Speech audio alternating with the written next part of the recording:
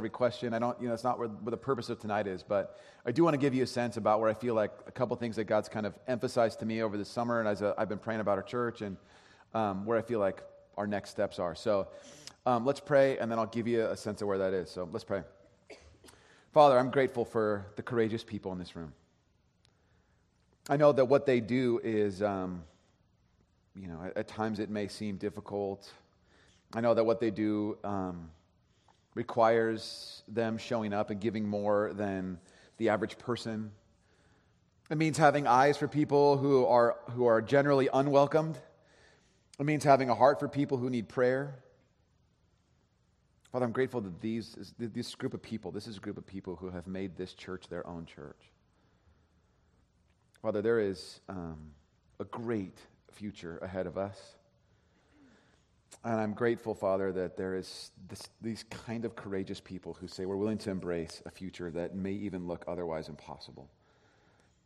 And so, Jesus, as we talk tonight, would it be a night to celebrate things? Might we respond with joy? Might we connect with people we haven't seen in a while? Might we meet new people? And Father, might you, the picture you have for our church, come into focus today, Lord. And so, Father, it's in your name we pray. Amen. Amen. Now, the assumption in Unleash the Impossible is that God is going to unleash some impossible stuff, that the world would say, this is impossible and you can't do this, but that God would do some impossible things, that everyone would go, there's no way this could happen, not that just you guys can't and we can't, and that's not going to happen. Let me just tell you, this is kind of what we're believing in here.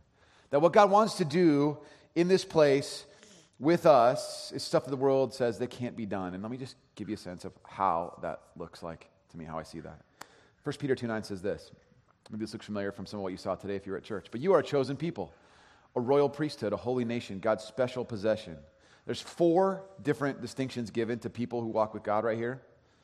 All 4 of them are group identity things. You are a chosen people, a royal priesthood, a holy nation, God's special possession. Which means some of you have come into tonight, and you may have believed that you're kind of an accident, that there may be something about you that is kind of still believe that you're kind of allowed to play, but you're not really. You know what the truth is? You are God's holy people, a treasured possession, a royal priesthood, chosen people. God is so thrilled about you. And he says this about us. Can you put that back on the screen? 1 Peter 2:9. That you may declare the praises of him who called you out of the darkness into his wonderful light. The purposes for which you have been named these people, chosen, treasured, all that kind of stuff, is to declare praise. That's what we do. That is the task of what we've been called. Here's what it says in verse 10. Once you were not a people, but now you are the people of God. Meaning, to use our language from today, at one point you were not a tribe, and now you are. And once you had not received mercy, but now you have received mercy.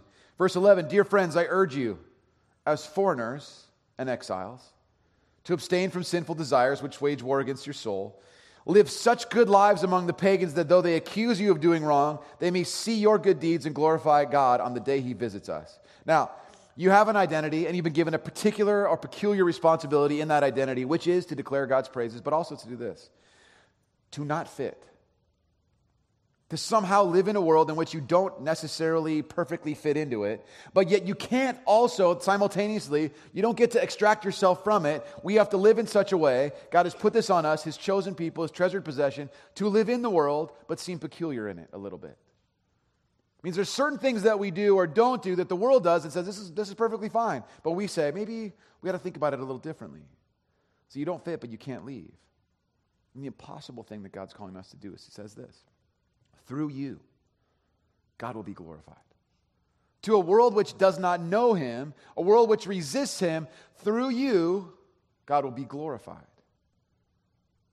It's God's story told through our lives.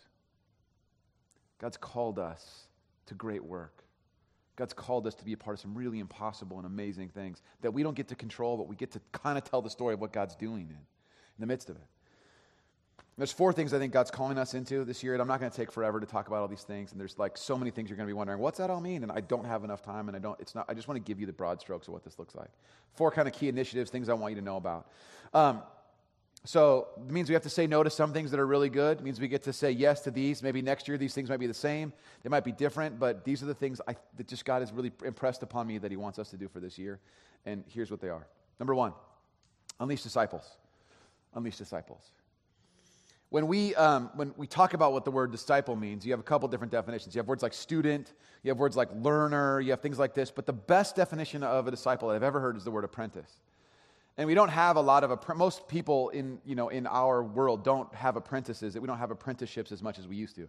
Unless you're in carpenter. Anybody like a carpenter? Or married to a carpenter? Something like that? Yes? Okay. Sally, is Rick is he a master carpenter? He is. How long was his apprenticeship?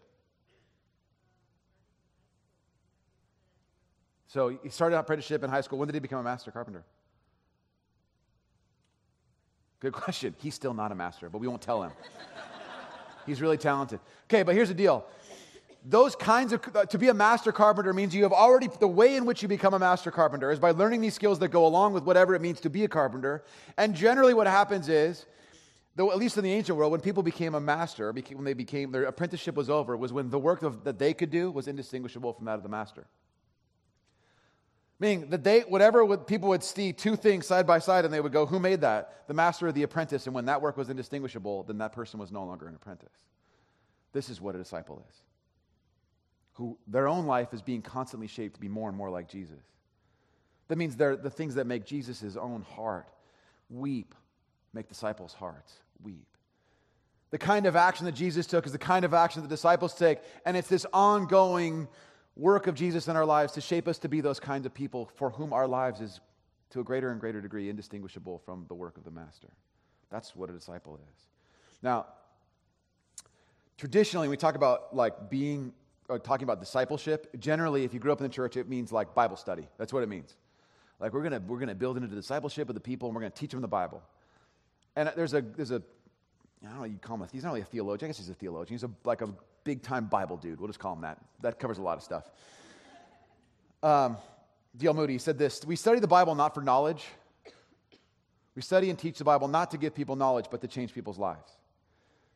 In other words, it doesn't matter what we say or what people learn about the Bible if there's no real impact in their lives. And I want to tell you, I want to try to reframe discipleship a little bit under this banner of 1 Peter 2:12 about how we live our lives, that people might see our lives and glorify God. Anybody here listen to the Radio Lab podcast from NPR? Anybody else listen to this show? Anybody else? 5, 6 people are awesome in here. Okay, great. Radio Lab, for those of you, it's a very, very, very cool show. It's produced by, it's WNYC in New York, and NPR rebroadcasts on Wednesday and Saturdays, and you can listen to their podcast. So I'm listening the other day, just the podcast, so I'm kind of catching up. Super interesting show, always interesting guests, always kind of remarkable things. They had a guest on the show who, I'm sure you guys have heard this story, it was in other news too, a guy who wrote a book called Life Animated, and it was a guy whose son who had suffered from severe autism, and then he started watching Disney movies. Did you guys hear this story? And then, so he wrote a book about it, and his son started watching Disney movies over and over again. It's the only thing that would keep him calm. So the story goes like this. So he's watching Disney movies. He's the whole they're kind of giving the example, and the dad's on the show, and the mom's on the show, and he says, so my son started saying this word around 5 or 6 years old, juicervos. Do that on the screen. That word, juicervos. And they're like, the parents have no idea what that means. They hear this over and over again. The kid's saying this over and over again because one of the only words he could produce is the word juice. So he kept saying juicervos, juicervos. And they're like, what are you talking about? So eventually he takes the movie from The Little Mermaid. The kid takes The Little Mermaid, brings his parents over to the thing, and he figured out how to work the remote control because his older brother had showed him. And he kept saying juicervos, juicervos. He's watching The Little Mermaid, and as it's going, it's still going, the show's going. And he keeps saying juicervos, juicervos. And the parents are like, yeah, we get it, juice. You want juice? No, juicervos. It gets louder and louder. And he gets to the scene where the sea witch, Ursula, is talking to Ariel. And she says, I just want your voice. Just your voice. Juicervos. And they're like, are you talking about your voice? Your voice? And the kid starts to he kind of has this reaction, oh my gosh, and he keeps rewinding it over and over again. Just your voice. Just, she says that, just your voice, or whatever else she said. That was a great impression, by the way.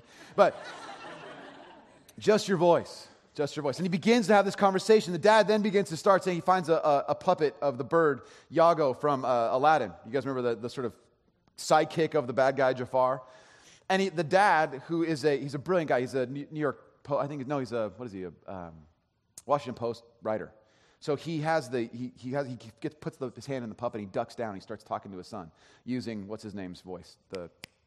Gilbert Godfrey. Starts doing, he goes, and the guy says, it's an easy voice to do, so I do the voice. And I'm like, it's not easy, how can you do that voice? But he does an impression, it's like dead on. And he goes, I forget the kid's name. He goes, you seem like you want to say some stuff. And he says it in his voice, and the kid starts talking to him. They haven't heard their son speak in however many years and all kinds. And so the dad goes, for my own son, to be able to speak to him in these terms and in these ways, he began to start having a life, began to communicate with us. And he would use the movies to do this, and they would sing songs. That's how he would express. And he began to learn how to have emotion and how to express and how to have empathy for other people, all these skills that autistic folks need. They interviewed then the son, who's now 23 or 4 years old. They said, what are your plans now? He goes, well... It's a great episode. The episode's called Juice or Vos. He says, well, they're getting me, I'm going to go move into this community called Grow. And we put that on the screen, I have the acronym. There it is. That's what it looks. He goes, and they go, it's an acronym. He goes, he's like, yeah, I'm going to grow. I'm going to go grow, and growing's what I'm going to go grow. And they're like, well, what's that about it? And he goes, well, this is brilliant. He goes, it's about helping us figure out how to live in the outside world, how to live like with other people who aren't autistic. And so it's going to be 5 of us, and we meet with the counselor, and they help us, and we kind of figure out how to do this. The acronym is Getting Ready for the Outside World. Now, I think for so often, and for the history of the church, as long as I know it, most often discipleship was about insulating people from the outside world. It was about, let's learn our stuff and try to figure out how we can look at each other and go, we know this stuff, and we all know, and it's our tribal language, and we all speak it, and we're on the same page, and we don't want to have anybody else come in here and ruin it because they don't know our special language, and so we're going to keep it all really tight together. What would it look like for us to go, for the disciples, people who follow Jesus, the apprentices who are trying to figure it out? Not simply to be studying for knowledge, but to be getting ready for the outside world. The church is not a place where people who are Christians extract themselves from the world. It's a place in which people who belong to Jesus, these apprentices of Jesus, are getting ready for the outside world. Does that make sense? Thank you for a little you. I like that. I need that. Thank you, Eric. Yeah. The rest of you guys, except for you guys in the plastic seats up front, love you guys. Everybody else, not so much. So, that's what true discipleship looks like. Not hiding out from the outside world, but getting ready for it. Figuring out how to get back out there. The world needs changing. Secondly is this, number 2, unleash God's story. Unleash God's story. This is another way of just saying evangelism. Evangelism is it's the English version of a Greek word, euangelion, and that's eu means good, and agolos is the word meaning message. So you have literally translates means good news. Good news-ism is evangelism. It means telling people the story of God's great work in the world through His Son Jesus. I have a very simple strategy for that. It is this: giving people an opportunity to say yes to Jesus. That's it. I don't have a lot more than that. But here's the deal. For you who are leaders in our church, I want you to understand that is so critically what your role is in the world. If we lose this idea that part of what God has called us to do is to give people an opportunity to say yes to Him, then we have completely missed. Someone asked me not long ago, it was really funny. They just go, it was a great question, and it was funny to me because I just hadn't heard anybody talk about it in these terms in a long time. They go, hey, how come we never do like the plan of salvation? And I said, and I really wanted to say, because I don't know it. I don't know what that means. What do you mean? And so I was like, as a staff, we were talking about it, and I just go, really, I'm not sure what they meant by the plan of salvation, but I can tell you this. When we talk about what it means to walk with Jesus, we want to give people an opportunity to say yes. And we'll do it in here in different times. We'll do it in more, some ways in big ways where we have people an opportunity to stand up and say stuff. Sometimes it's every week. You'll hear me say it in such a way it's kind of subtle. Just be like, maybe you're looking for, maybe this is a thing, you need to say yes to. But you'll also have this. I want you to understand. Part of what I want you to do in your world, in your life, is give people that opportunity too. And more seriously than I'm going to talk to you a little bit more seriously than I'm going to talk to the rest of the church, which is, if there's stuff in your life that is inhibiting your ability to do this, you got to deal with it. You are people who are charged with a unique responsibility. You're leaders and volunteers in our church. You're people who care about, who explain, who live out the lifeblood of what it means to be part of our church community. And You are the people who will speak for Mariners Mission Viejo, and you are the people who give the best opportunity for people to say yes to Jesus. That's the strategy. It's not real complicated. When I was, this summer, when I was looking at churches, I visited 6 or 7 churches this summer and learned a bunch from all different churches. One of the things that was surprising is I visited, I think 3 of the churches, they had the pastor, as part of his message, said, he referenced the curtain in the temple that was torn in two, and Jesus was on the cross. You guys know what I'm talking about. As soon as he dies, then the curtain separating the Holy of Holies from the rest of the temple is torn in two, and thus everybody has access then to God. There's no special requirement, whatever. Now, he said there's 3 or 4 different guys who say this, and I'm like, wow, there's something going on here. I think as we talk about it, there's this necessity for communicating people's unimpeded access to Jesus. I think more often than not, I think about people who would want to come and be a part of our church community, people who want to be a part of any kind of a church community, but don't know what it means when you come in the door. I remember when I was a kid, and all my friends when I was growing up were either Jewish or Asian. I don't know how that group of all of my friends ended up being kind of in those 2 categories, but I went to a bunch of bar mitzvahs. And I remember the first time I was in the synagogue, I remember what do I do? What am I supposed to do? And I remember, they handed me an English version of the Torah, and, I'm holding it, and I dropped it, and then everyone was like, oh my gosh. And I was like, I don't know, and that, I'm wearing a borrowed yarmulke, and I'm like, what am I supposed to do? My buddy Reed goes, you have to kiss it. And I went, come on. He's like, no, you really have to kiss it. It's and everyone's kind of looking at me, and I was like, okay. And I'm like, this has got to be a joke, because you're 7th grade, everything's a joke. And I'm like, really? Is this what we do? And so I'm like, okay. I did not know what to do with this whole thing. And I actually think people think when they come into a place like this, they go, I think they're wondering, what are they going to do in there? What are they going to do? As much as we think we're normal, we're crazy. We're not normal. So we got to help people get in here. Now, here's the thing. And the only way that they get their way in here, because part of the thing is, at a minimum, if we're going to be, I think to put it this way, if our world is in need of Jesus, if our world's in need of Jesus, even if they don't know it, they do understand the words of Jesus, which is this. All you who are weary and heavy laden, they understand that phrase. We live in a world of people who are weary and heavy laden. And Jesus says, I'll give you rest. That's something to talk about. Now, at the very least, we're going to be a church that gives people an opportunity to say yes to Jesus, for sure. But at the minimum, we have to be people who are also invitational in that effort. Some of you remember not long ago we did a message on initiating new habits, kind of that sort of stuff. And, by the show of hands that I asked in the service, generally all of you failed miserably. That's all right. There's another opportunity. There's always an opportunity to take new steps and develop new habits. And here's one I'm going to give you right now, redemption. Okay, remember this? There's a loop here. Remember the Tiny Habits formula was this. Look, I can't conquer I'm not going to read the whole Bible. I don't know how to say that, but I'll just do one thing. Remember this whole conversation? After I brush my teeth, I will read one Bible verse. We talked about that guy going, after I brush my teeth, I will floss one tooth, which someone corrected me. You can't floss one tooth. It's 2 teeth because it's the gap between the teeth. And thank you. That's really important information.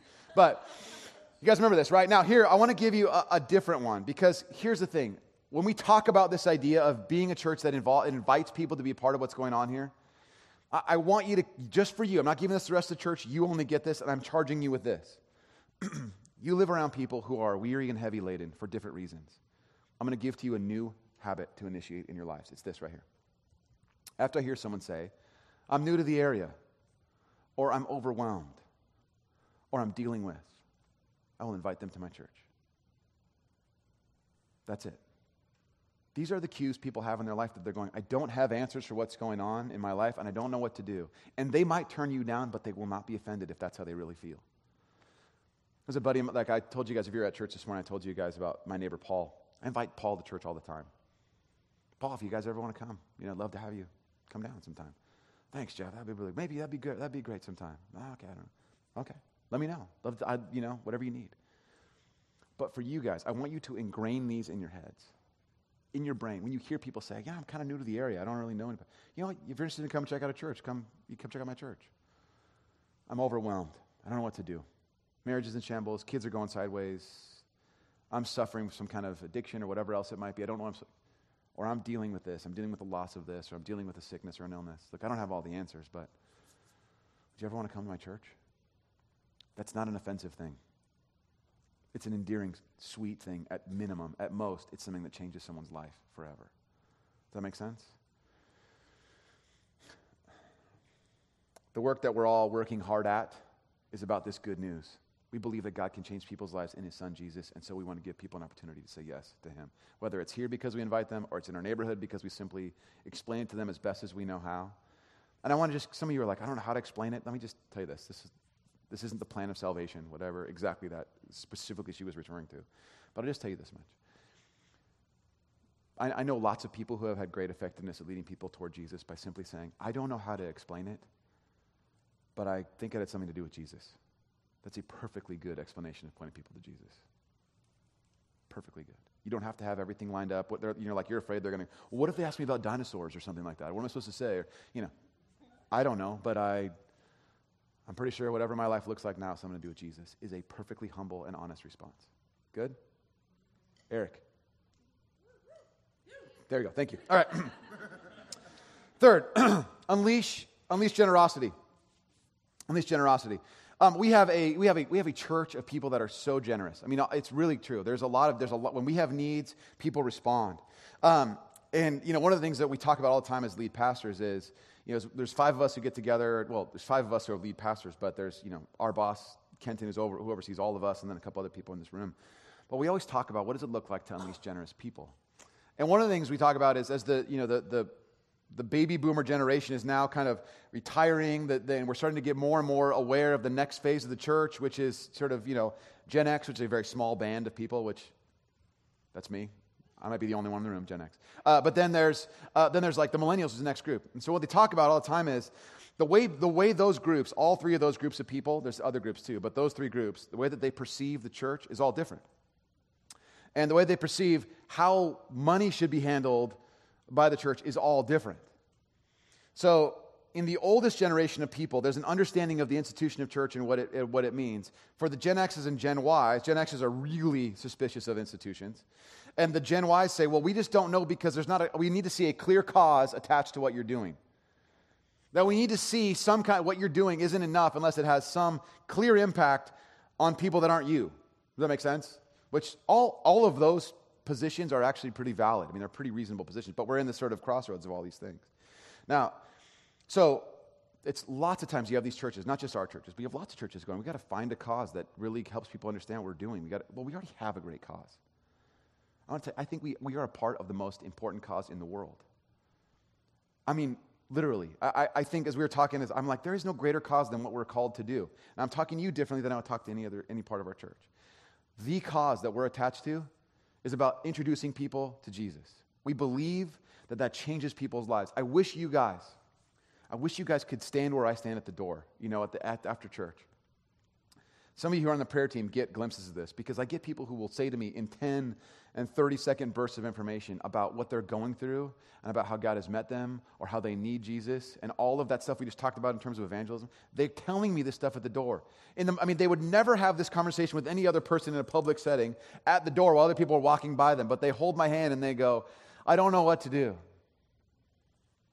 My wife just left me. We have a couple kids. What are we supposed to do? Tears in their eyes. So you might see me sometimes. I just pray for them right there. There's times where someone will come to me and say, I'm so overwhelmed that I don't know what to do. There was a couple who came last week. I grabbed some of our elders to talk with them.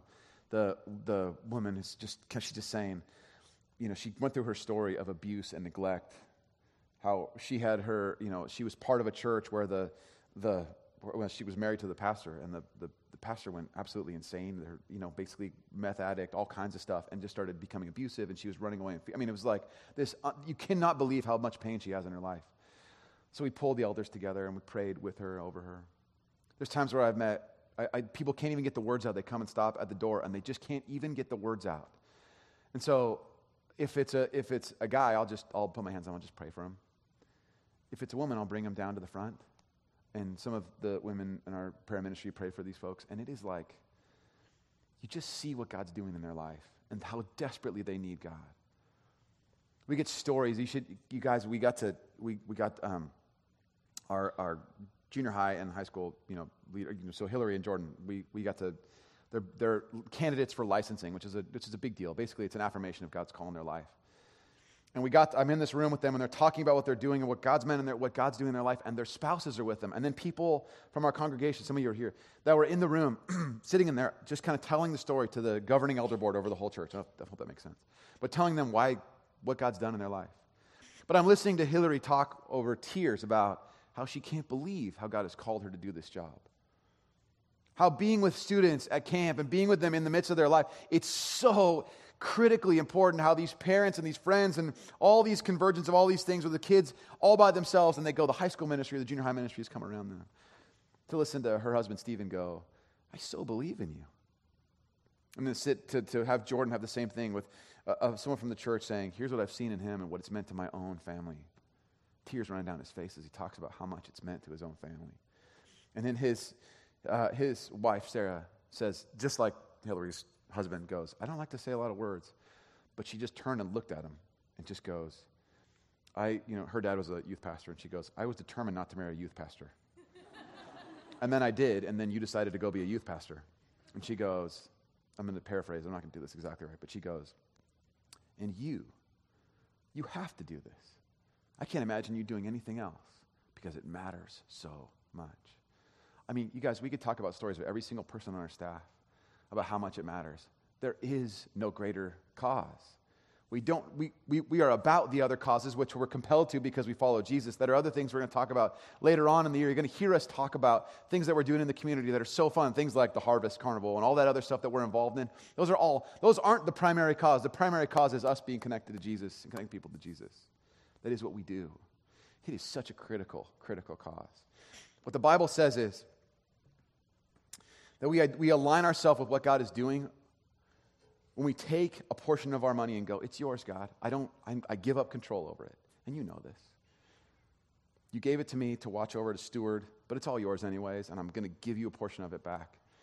And what it does is it aims your heart at God's purposes in your life. It just does. I wish there was another way where it's like, there's another way that my heart could be aimed so specifically, but it is in our giving that something happens like that. Now, I want to put a number on the board. Here's a number. Ready for a big number. There it is. 12.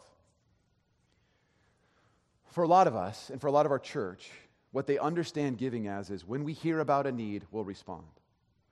What they think about more often than not is if I have a little bit left over out of the margin of my life, I will give that little bit to the church. That's how I started giving when I was a college student. I had like $5 in my pocket, and I was like, well, I was going to go to Starbucks, this brand new cool coffee place, and I wonder if it'll hit. I wonder if it'll take off, whatever.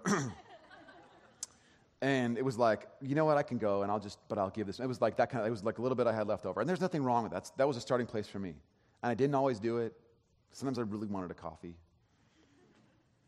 Sometimes I did.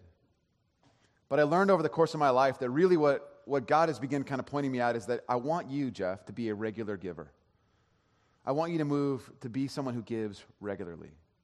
If you only give once in a while, I understand. I was like that. That's a stepping stone. But I want you to understand, as people who are leaders in our church, I want you to give 12 times a year. You can give more than that. You can break it up however you want. I want you to give monthly because I want you to see what it does. Now notice, I'm not asking you to give more money. I'm asking you to give regularly because I think it aims your heart. I don't think we can be a radically generous people. I don't think we can become the people God has called us to be if there is not a regular focus on us, this group of people going, I'm going to give every single month. You might give every single week. You might give every 2 weeks. I have my bank account set up to withdraw the money automatically on the 15th of the month. That's just how I do it, 12 times a year. I know that might be a big deal for you. Some of you have never. This requires budgeting and planning. This means a conversation with, if you're married, with your spouse going, can we do this? How does this work? But it means you setting it up and going, I'm going to do this. It may mean that you have to do like I do. I don't have it where I write a check every once a month. I have it just taken out of my account because I'll forget. It might mean that you have to download our little push pay app and set it up to do it, and then you don't have to think about it. It might mean you have to do it through your bank or whatever else it is. But here's what I'm saying. I'm not asking you to give more money. If God's calling you to do that, great. There is so much ministry. This is the greatest cause in the world. But what I want you to consider is, what does it mean to become a regular giver? once a month, 12 times a year. It is for us to be contributing to the ongoing work of God in the world, a cause that matters. Fourth, this is the last one. I believe God's called us to unleash worship. So all of these things that the world says are impossible, all these kinds of things, telling of God's glory, all this stuff, unleash worship. So we have unleashing disciples, unleashing God's story, unleashing generosity, and unleashing worship. It's not uncommon, I should say it this way, for people to imagine that what we do in terms of all of these instruments is to provide background music for coffee drinkers. And I just want you to know, that just breaks my heart. It is really good music, and we do have coffee. So those two things, it's not impossible you get to that place, but I want you to understand something. This is a response of God's people to Him. It is common prayers set to music. We are reading and reciting prayers that now have a melody. That's all that it is. And if we start thinking about it as background music, we miss the beauty of what God wants to do in it. It is one of the most compelling things that tells God's story to people who are new. It is a way for people to begin to see. Didn't realize this when I was younger. I was always like, yeah, it's nice background music, and I will stand and wait till the message starts, because that's why I'm here. Folks, there is so much that God wants to do in worship in our church. Let me just give you a sense of someone who, it's a pretty real book, which you'll find out in a second. I'm going to read you a little excerpt from it. This is a book by Anne Lamott called Traveling Mercy. Some of you guys maybe read this book.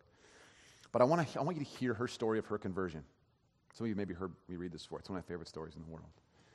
And I want you to listen closely for the moment in which worship plays a role in her conversion. She's a very good writer. She won the Guggenheim Fellowship. I mean, she's just basically, that just means these really rich people said, your contribution to writing is so good, we don't want you to do anything else except write. Here's a lot of money.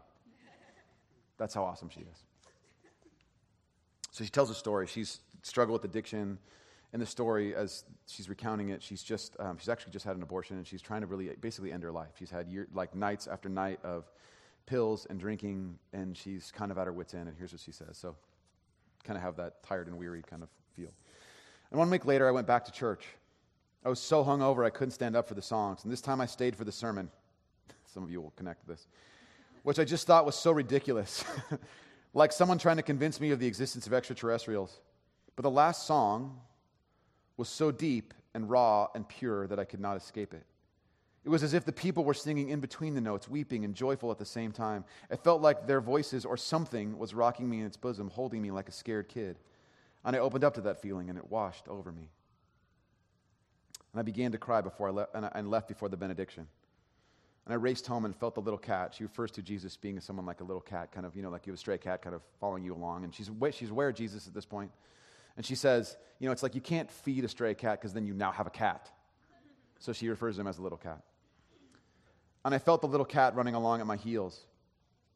And I walked down the dock past dozens of potted flowers under a sky as blue of one of God's own dreams. That's a writer. And I opened the door to my houseboat, and I stood there a minute, and then I hung my head, and I said, F it. I quit. I took a long, deep breath and said out loud, all right, you can come in. So this was my beautiful moment of conversion. And she says this quote. I'll put this on the screen. It's beautiful. It's from George Herbert. And here in the dust and dirt, oh, here the lilies of his love appear. It is in worship, not the ridiculous, bizarre teaching of some person, but it is in the authentic worship of the people in that church which he goes, okay, you can come in. I want you to understand that when we talk about worship, it is something that you do as people who I regard as leaders in our church. So you're going to see us. We were trying things to be able to deal with not only this wall, we were trying to figure out some things like that. We're trying to shake some stuff up. Some of you guys lost your seat, and you were like, what happened to my seat, and where'd my church go? And they better have good swag at this leader thing, because I'm really ticked off. So hopefully you got what you're looking for. But we're trying to push people forward because we want, at our church, I just want you to know, we have the farthest distance from the stage to the first set of chairs. And there's a distance that says, this is where performance happens, this is where the audience happens, and we have to be able to blur those lines a little bit more. So you're going to see us have those lame plastic chairs out here not lame. Glorious. Okay? Forever. So here's what I want you to do. You might need to move to a less comfortable seat up in front where it's even louder. If you're not yet an earplugs person, get some, okay? It's loud. But here's why. When you worship, you are literally giving people, you are leading people. You are a person who is showing people what God looks like. Really. And it is so hard to explain. I can't explain. I would not have known that having not been in this position before. I can just tell you, when people worship, they go, oh, that's what happens to people, even if they're not sure if they want to do it.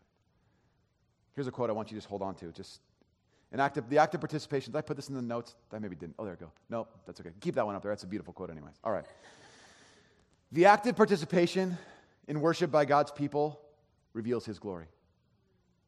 The active participation in worship by God's people reveals His glory. That is what God's called us to do in so many different things. There's a lot of different ways this gets expressed. For us, it will be in discipleship. It will be in telling God's story. It will be in generosity, and it will be in worship. God's story gets told when God's people worship. So we don't get to sit passively and receive the songs of a wonderful band of volunteers. You know that like the other campuses look at Mission Viejo and go, how do they do it? Because everybody's a volunteer. We have such great worship leaders, and everybody's a volunteer because they care about it, because it matters. They're not in it for a paycheck. They're in it because they love it. And they're desperate to see people responding to God.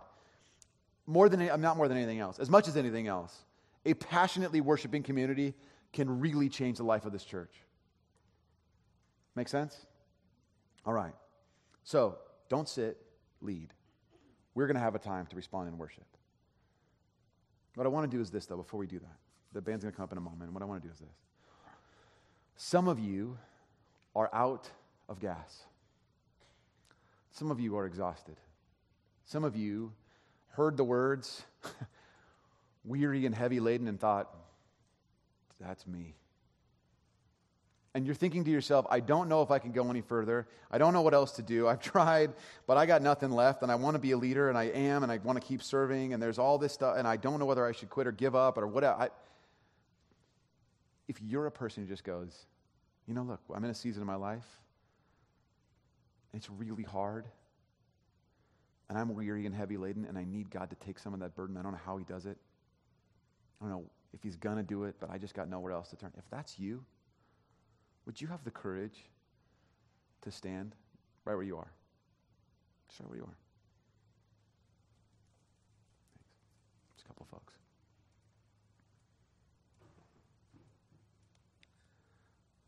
Life is heavy and hard. Is there anybody else who wants to stand? Just goes like, there you go. Thanks, Kim.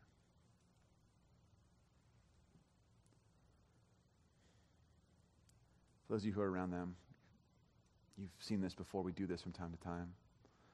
Would you put your hand on their shoulder? Would you even stand up with them? Let them know they're not alone. I know some of the stories of some of the people who are standing. I know the weight that is upon them. There is no greater cause to which we get to attach ourselves than to see Jesus come alongside people and begin to move in their life. Let me pray for you guys. Jesus, I don't know the specifics of what people are facing in this room. Some of them I do know. I know their hearts are heavy. I know that they've worked hard and given so much, and they're longing to see a little bit of relief from the pain that's in their life and the exhaustion. Jesus, they need you. Father, the ministry of volunteering, the ministry of being a parent, the ministry of being someone who works in a difficult place, who operates in a world which does not love you, is really hard.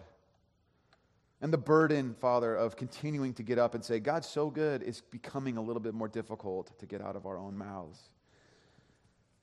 So Jesus, for these people, would you come upon them with a unique and powerful peace? Would you give to them life and energy and joy that they can't possibly imagine could ever visit them at this time and the difficulty that they face? You, Jesus, make the impossible possible. So we pray in your capable and powerful name that there would be great victory that the impossible would be unleashed in their lives, and that this room would come alive with people who do not have everything together, but do have you. So Jesus, it is in your name that we pray. Amen. Amen. Here's what I want to do. We are going to worship. Okay? Please do not treat this like background music. We believe that God ministers to people who are hurting. We believe that God uses the celebration of people around them to encourage them. We believe that those words of the songs that we pray, the songs that we sing, really matter. So let's do this. Let's stand together as a community. Let's respond to God.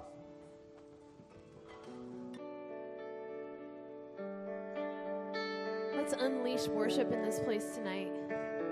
Let's together celebrate who God is and all that He's done in our lives and the promises that He has put before us. So let's sing like never before together.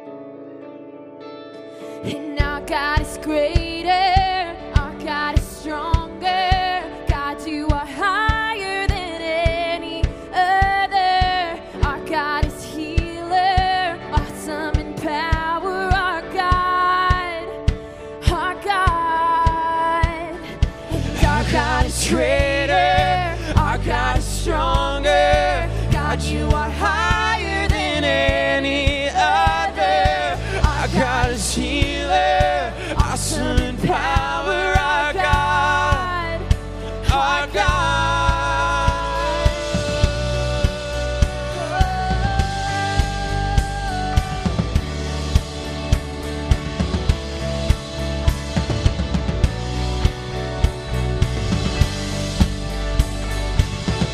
Let's sing this out. And if our God is for us, and if our God is for us, then who could ever stop us? And if our God is with us, then what could stand against? And if our God is for us, then who could ever stop us? And if our God is with us, then what could stand against? Yeah, what could stand against?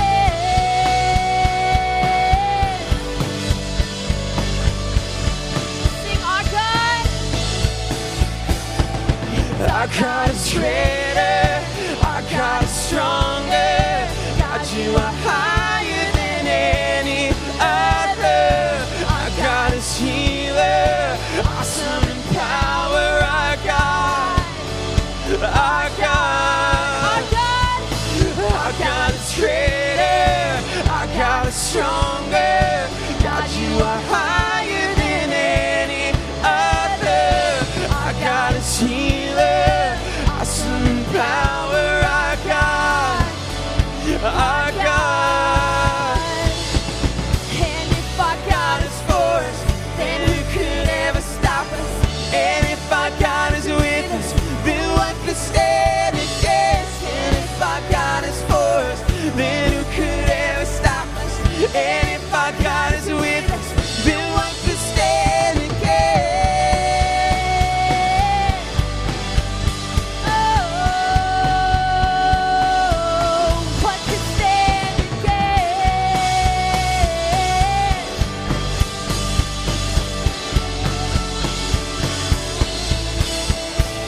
And our God is greater, our God is stronger.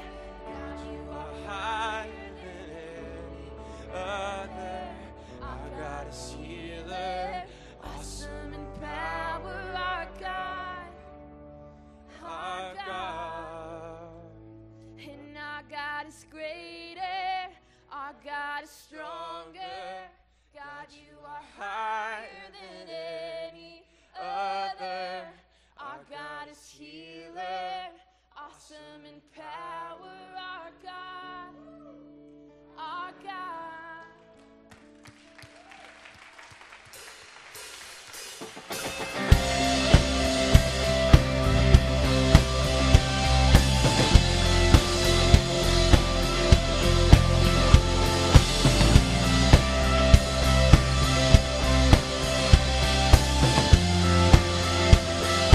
Who breaks the power?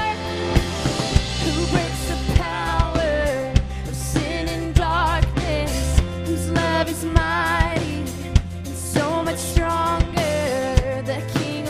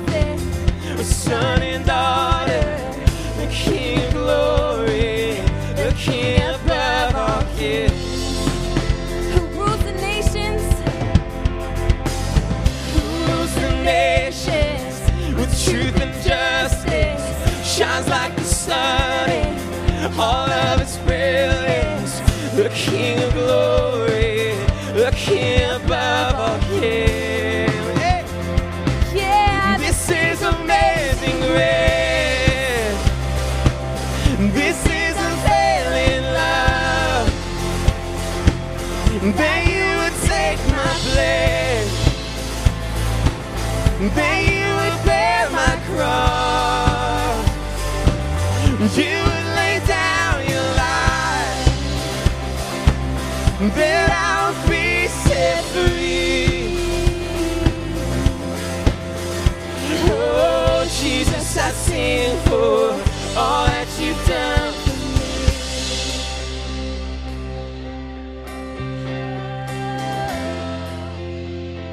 We sing worthy.